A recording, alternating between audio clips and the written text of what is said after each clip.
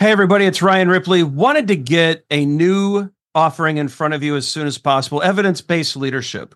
And so, as you all know, Todd Miller, myself, and Will Seeley, we're big on evidence-based management.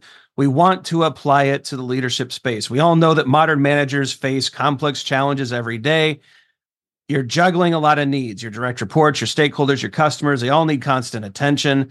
What we want to do is help you manage that. We want you to use information and data to make good decisions around all of these areas so that we're delivering the right thing at the right time for the right customer.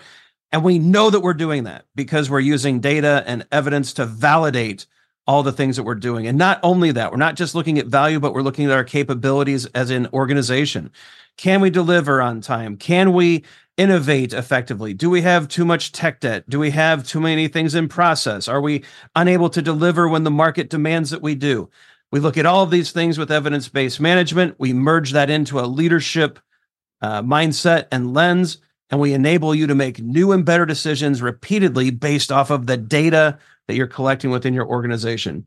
It's exciting stuff. We hope you can join us. Visit agileforhumans.com/EBL course. Join us in one of these offerings. We think you're going to love it.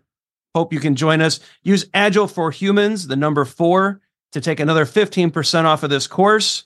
And we can't wait to see you there. How do you ensure your trainings work long-term, even when you stop working with that team? I have long wondered how Scrum trainers do this. In the past, I've coupled quite a bit. I've coupled training with consulting. I've often thought this about training is that it's like injecting steroids a bit. Eventually, those steroids are going to wear off and even potentially have a negative effect, right? So I don't know why that's the example that I thought of like many years ago when I was flying out of Wisconsin. I'm like, I just injected steroids into this company. And then on the way away, I'm driving away and the manager calls me like, what'd you do to my team? So we do a lot when it comes to last year, actually, when it comes to EBM, I was doing a data study to know how many returning students we had and how many organizations came back to us. And it was like 9%. And so that to me means that maybe there's area for improvement to have people coming back and keep the conversation going. We do a lot to follow up on with newsletters and things like that. And that's why we have an entire YouTube channel dedicated to this stuff. So I could say, see, they said this in class. Here's exactly what they said. I can't describe it the way they described it. There's that. I will tell you that I have worked in an organization or two extensively from a consulting and a training perspective. And then when the person that really took to it, or the few people there that became the staples of holding up the improvements and continuing to pursue professional Scrum left, that it faltered. So this isn't easy stuff. So there's a lot of different ways that we've attacked it, from blogging to YouTube to consulting to all these things, really. Yeah, I like your analogy of injecting steroids into a team, Todd. And something that you and I specifically do is that we make sure that people have the opportunity to stay in contact with us, right? So we don't just ring and run. We don't just cash the check and leave. We don't just teach and disappear. So there are a number of students who want to continue their journey, and we're supportive of that. And so I think just being open to the fact that, look, as trainers, we don't see this as a transactional thing.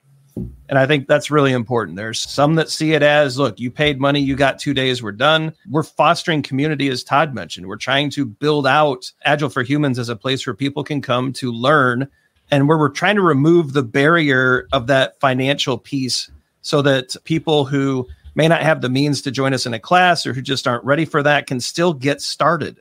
And for those who have been in a class, they can look at some of these playlists and some of these shows we do and actually continue that learning. And so I think part of the long-term benefit past the 2-day training or the 3-day training or whatever it is that we do is maintaining relationship, providing opportunities for further growth and learning, and actually having an interest in that student long-term. And so we have the hearts of teachers, and that's what we want to do. And is it the right business choice? Probably not. But from a human perspective, it's Agile for Humans. It's not Agile for profit. And so that's where we're at. Also say, too, that it's been Ken Schwaber's longstanding opinion that validated learning comes in the form of difficult exams. And that's why we're Scrum.org trainers, because the exams are difficult.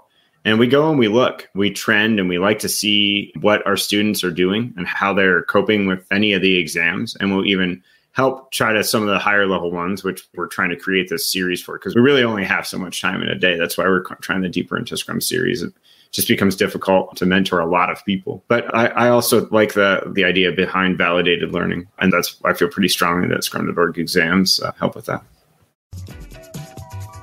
Hey, it's Ryan. If you're enjoying this show and want to take a deeper dive into Scrum with me and Todd, check out agileforhumans.com/training.